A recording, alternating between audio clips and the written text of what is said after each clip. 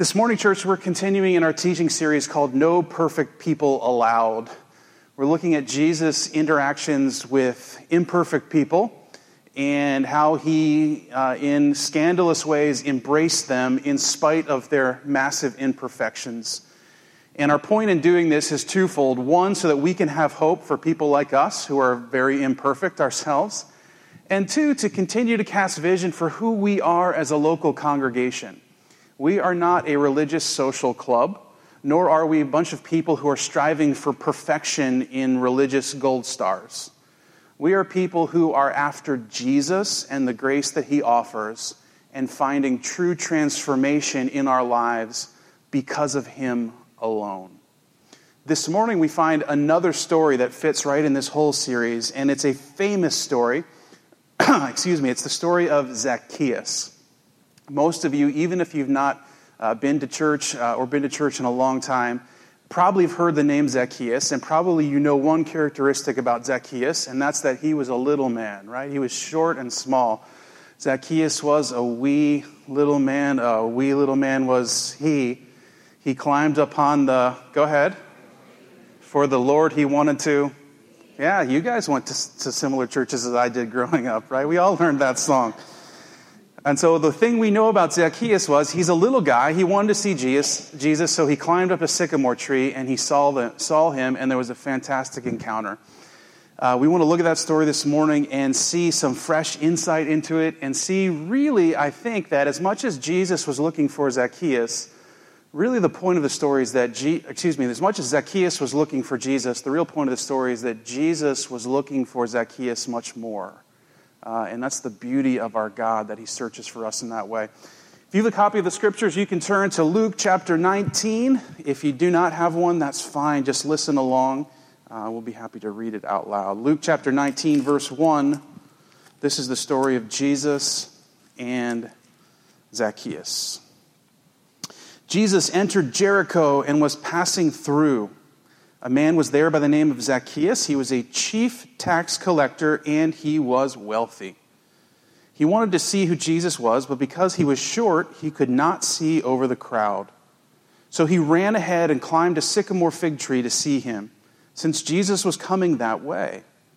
When Jesus reached the spot, he looked up and he said to him, "Zacchaeus, come down immediately. I must stay at your house today." So he came down at once and welcomed him gladly. All the people saw this and began to mutter, "He has gone to be the guest of a sinner." But Zacchaeus stood up and said to the Lord, "Look, Lord, here and now I give half of my possessions to the poor, and if I have cheated anybody out of anything, I will pay back 4 times the amount." And Jesus said to him, "Today salvation has come to this house, because this man too is a son of Abraham. For the Son of Man came to seek and to save the lost." So for most of us, we've said this already, Zacchaeus, the thing that we know about him is that he was a small man. He was little, he was short in stature. But the truth of the matter is that Zacchaeus was probably a really bad dude, right? He was probably a bad person, like one of the worst of society in the eyes of the Jewish people of the day. Not only was he a tax collector, but if you listen carefully, he was what was called a chief tax collector. So he was a supervisor of the tax collectors, dispersing them to do what they wanted and skimming off the top of the tax collectors themselves. He was a bad guy.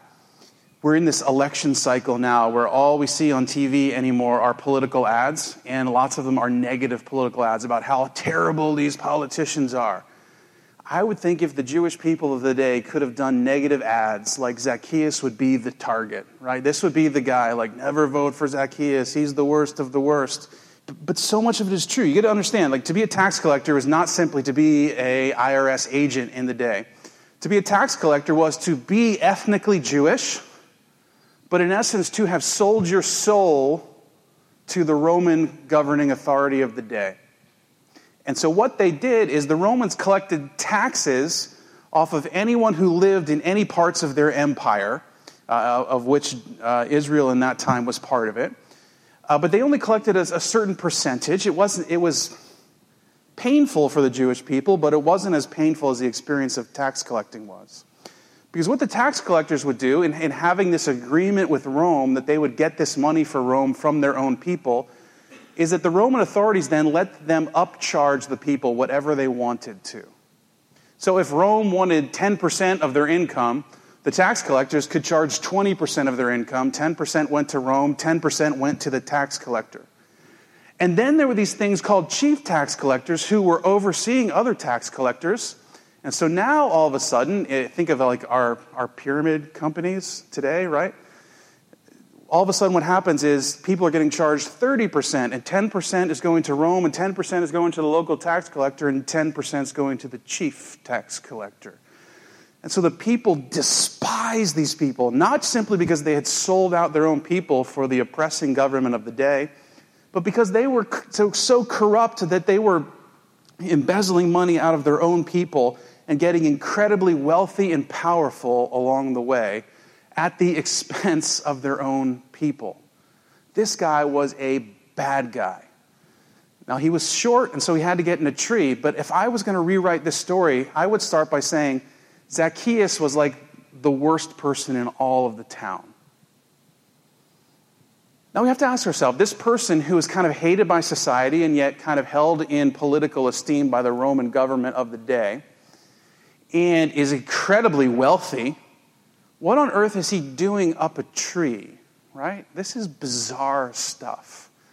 How on earth does this tax collector get himself up a tree? Or as one preacher one time I heard say about this, it's not every day that you walk down the street and find an IRS agent up a tree, right? This is not a normal occurrence that we see. When I was a kid, my family took a trip to Southern California. We went to Disneyland and all these things. It was a great trip to San Diego Zoo. We had all this fun. But my favorite part of the trip was when we went to Disneyland, which is in Anaheim, California. We just happened to be staying in the same hotel as the Oakland Athletics of the day. Now, if you're not a baseball fan and you're not a baseball fan circa 1988, just tune out for 1 minute and listen to my 10-year-old joy for just a second. The Oakland A's of 1988, the Bash Brothers. You remember them? Mark McGwire and Jose Canseco, Terry Steinbeck, Carney Lansford, Dave Stewart on the mound, Dave Eckersley closing it down, and, oh, by the way, Reggie Jackson in the twilight of his career. And they're staying in the local Hyatt with little Adam Eshba, right? This is back in the day when the baseball players didn't stay in the fancy hotel. It's not like my parents were living it up.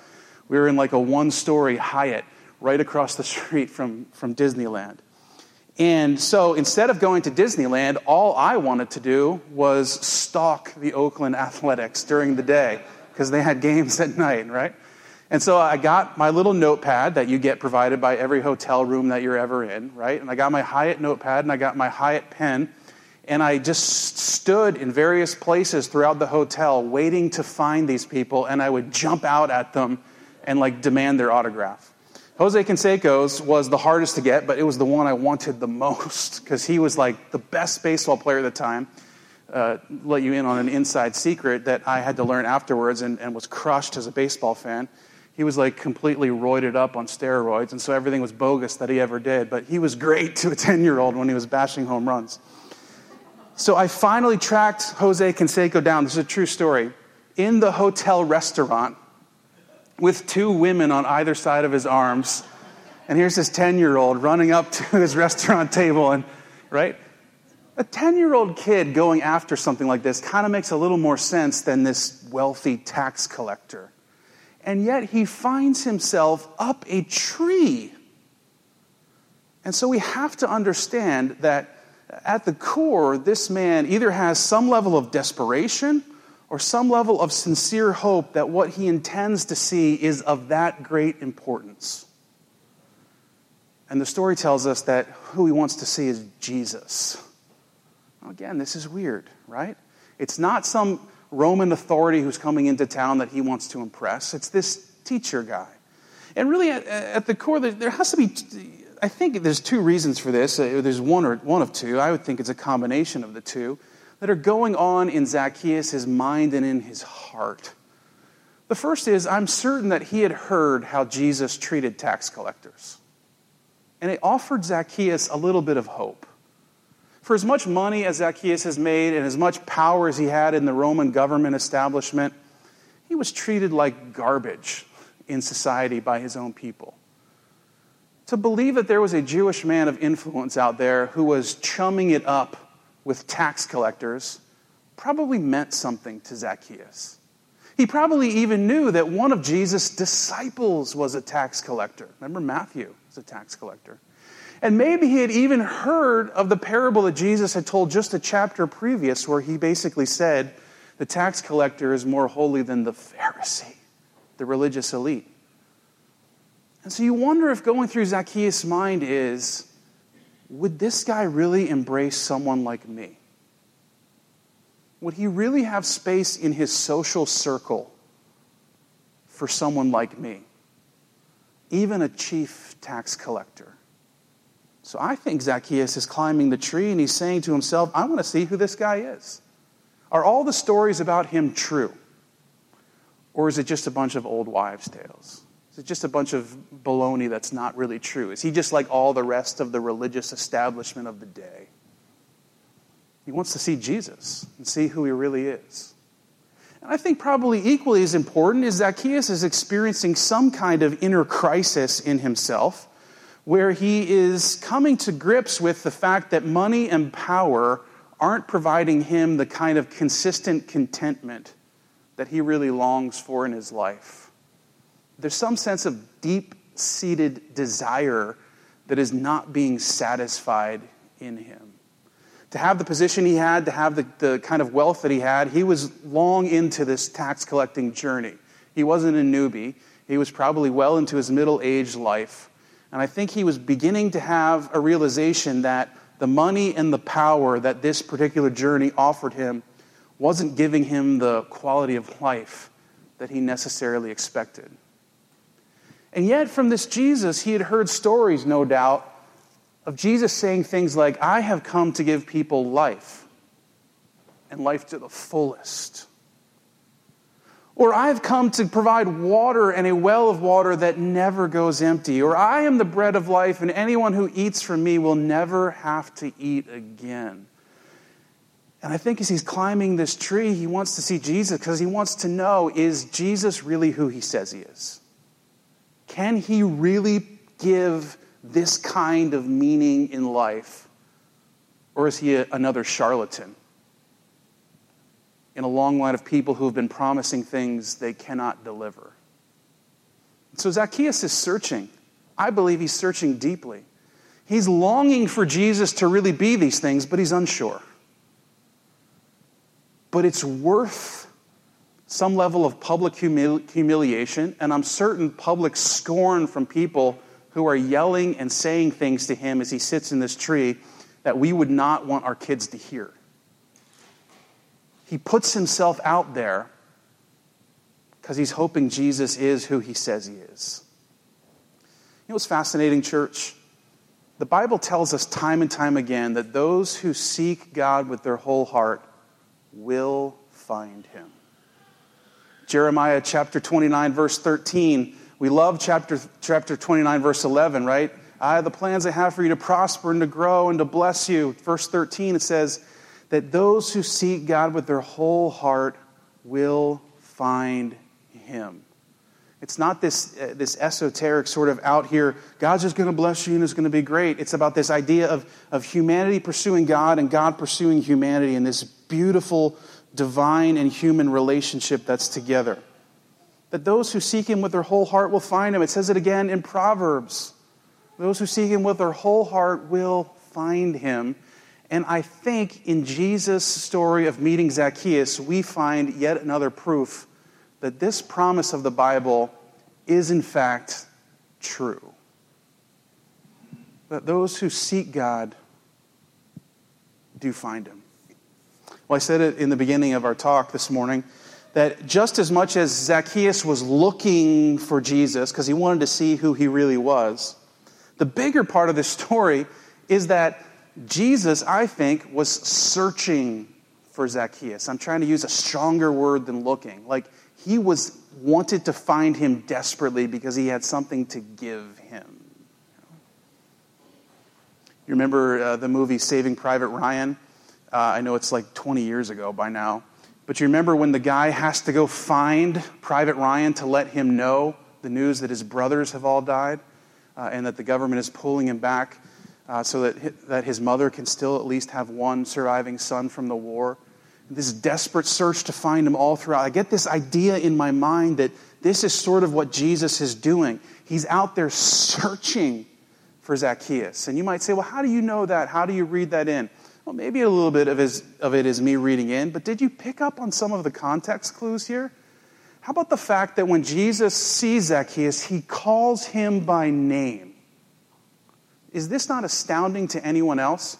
Can you imagine being Zacchaeus, who's like, I've heard a lot about this Jesus guy. I'm going to climb the tree to see if I can see him and see if he's really with the kind of people I think he's with and saying the things I think he's supposed to say and offering the things he's supposed to offer. And as Jesus moves by, he stops and he looks at the tree and says, Zacchaeus, come down. I'm going to hang out with you today. Can you imagine what goes through his mind when he calls him by name?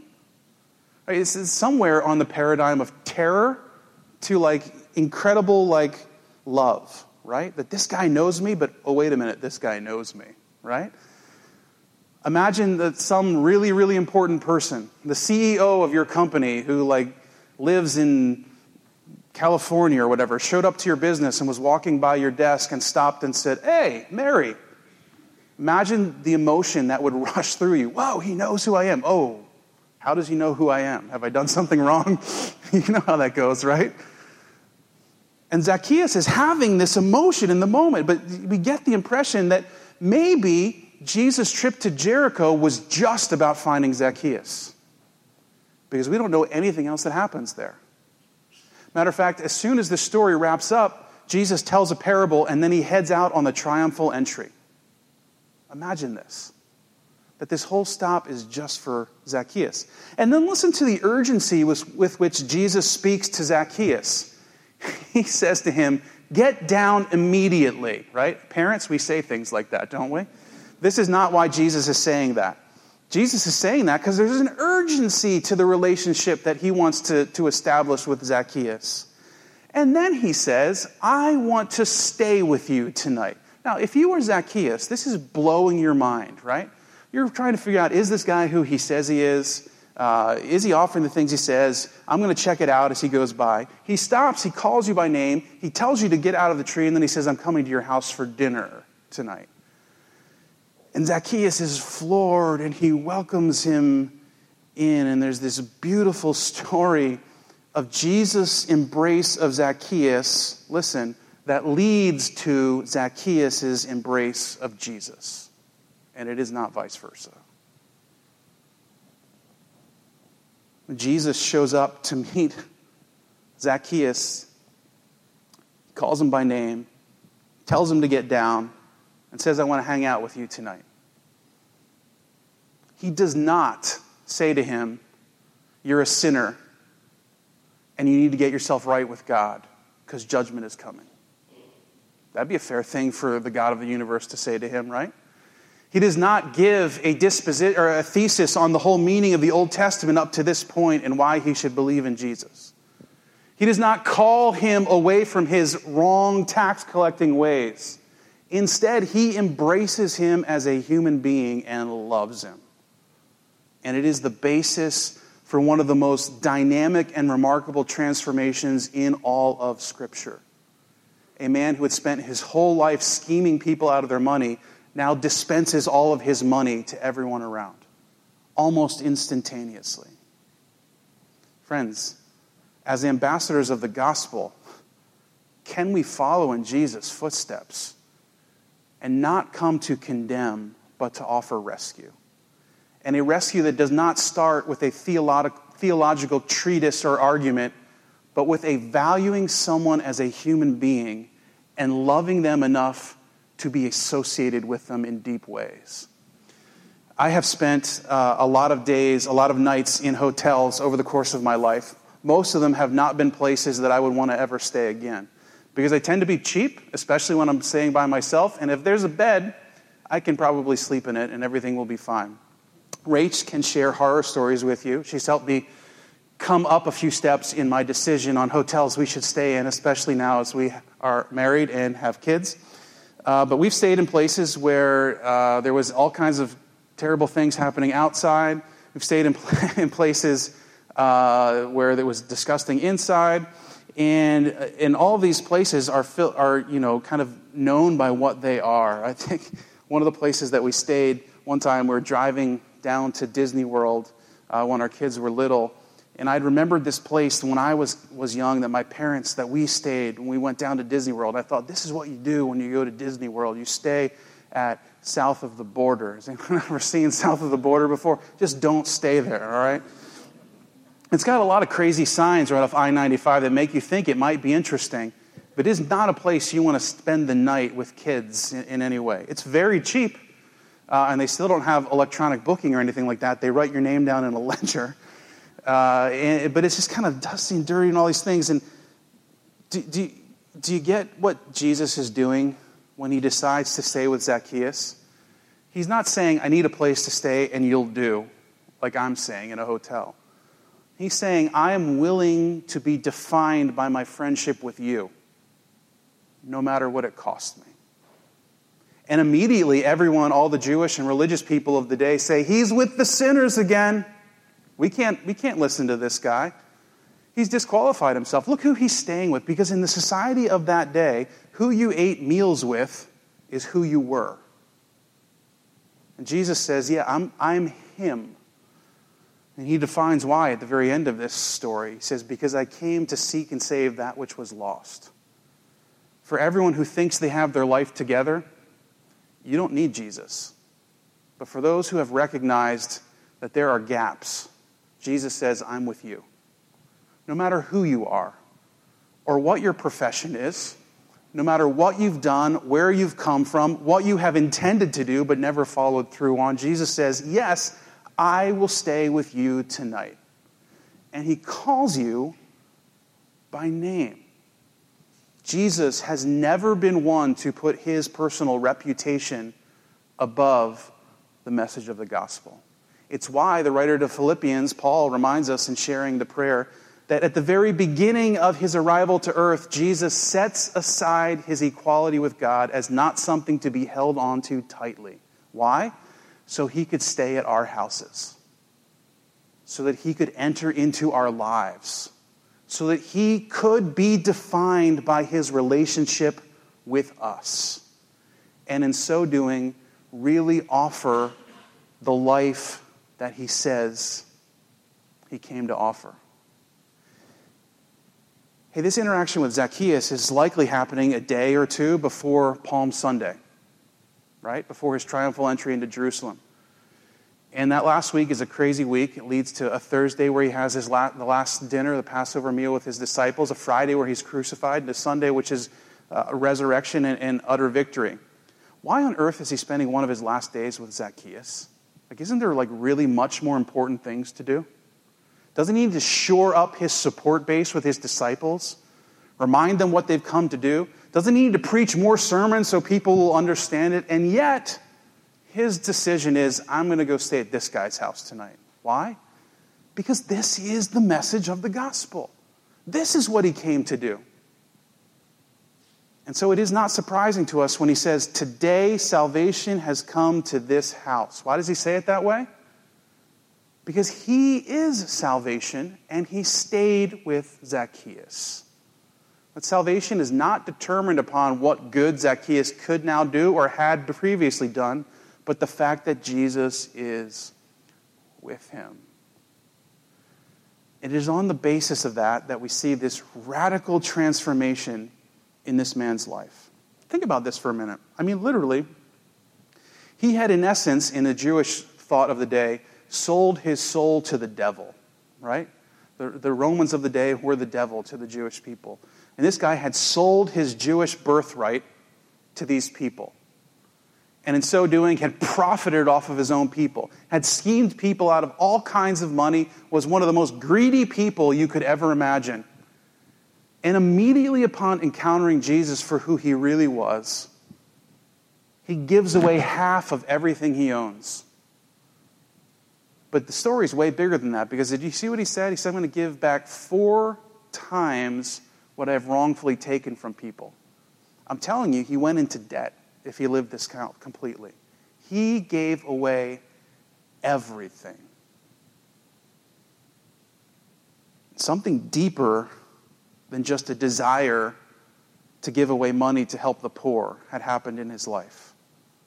There had been a transformation at the innermost part of his heart.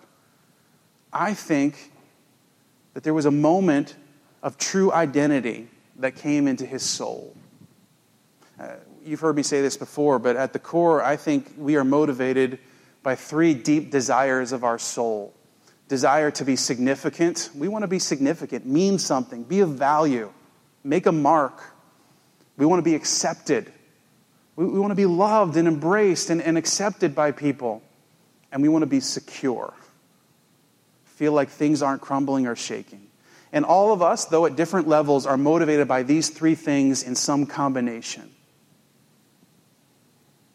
And the beautiful story of the gospel is that it is only God through Jesus that offers the fullness of all 3 of these things. And I think that Zacchaeus is beginning to experience this. That everything he had sought to gain through his own actions, he could really have in Jesus. And as his identity was beginning to be transformed in Jesus, look what happens. His priorities begin to be transformed out of it. No longer is his life defined by doing whatever he has to do to get money, to gain power, to be influential, all of these things. Instead, having begun to found some sense of identity, some sense of security and significance and acceptance in Jesus, he's no longer so gripped by pursuing these things that he now begins to actually open his hands. Many of us don't know what that feels like, because we're so longing to either keep what we have, and I'm not talking about money, right? I'm talking about like life in general. To keep what we have or to get what we want. That we don't know what it's like to open our hands. Someone once told me that when we open our hands, certainly we give things up, but we also present a posture in which God can place new things in our hands. St. Augustine said it this way in his Confessions. I think this is a universally true statement. That our hearts are restless until they find their rest in God. And when they do, we can finally open our hands. And once his priorities are transformed, because his identity is transformed, now his behavior begins to be transformed. And suddenly the man who was stealing money is now dispensing generosity. This doesn't happen in a vacuum. This doesn't happen because Jesus said, listen, I stayed with you tonight. Now I need you to go give money to the poor. Because that's what good Christians do. If you're on my team, that's what you got to do. No. This happens because he's actually transformed by who Jesus was and what he's done for him. And I would suggest to you too, that true transformation only happens in our life when we allow Jesus to come over to our house, to put it in Zacchaeus' terms. And we begin to breathe deeply in the truth of the gospel, that we do not have to hold tightly to the things of this world, whether it be your treasure or your time or your talent. But instead, we can hold our hands open and we can trust in the immense generosity of our Creator to have what we need and to give what is needed. To begin to be transformed into the kind of people that God has called us to be. I love the story of Zacchaeus because I just do. I think he's probably one of the worst people in society. I heard a preacher say it this way. It's amazing that Jesus didn't call him out on his sin because he's probably the worst sinner in town. Yet instead Jesus said, hey, I know your name. Can we hang out tonight? I love this story because Paul reminds me and all of us that we are no better than Zacchaeus. But in Jesus, we find someone who does not come to condemn us for what we aren't, but love us for who we are and call us to become what God wants us to be. Can I pray with you?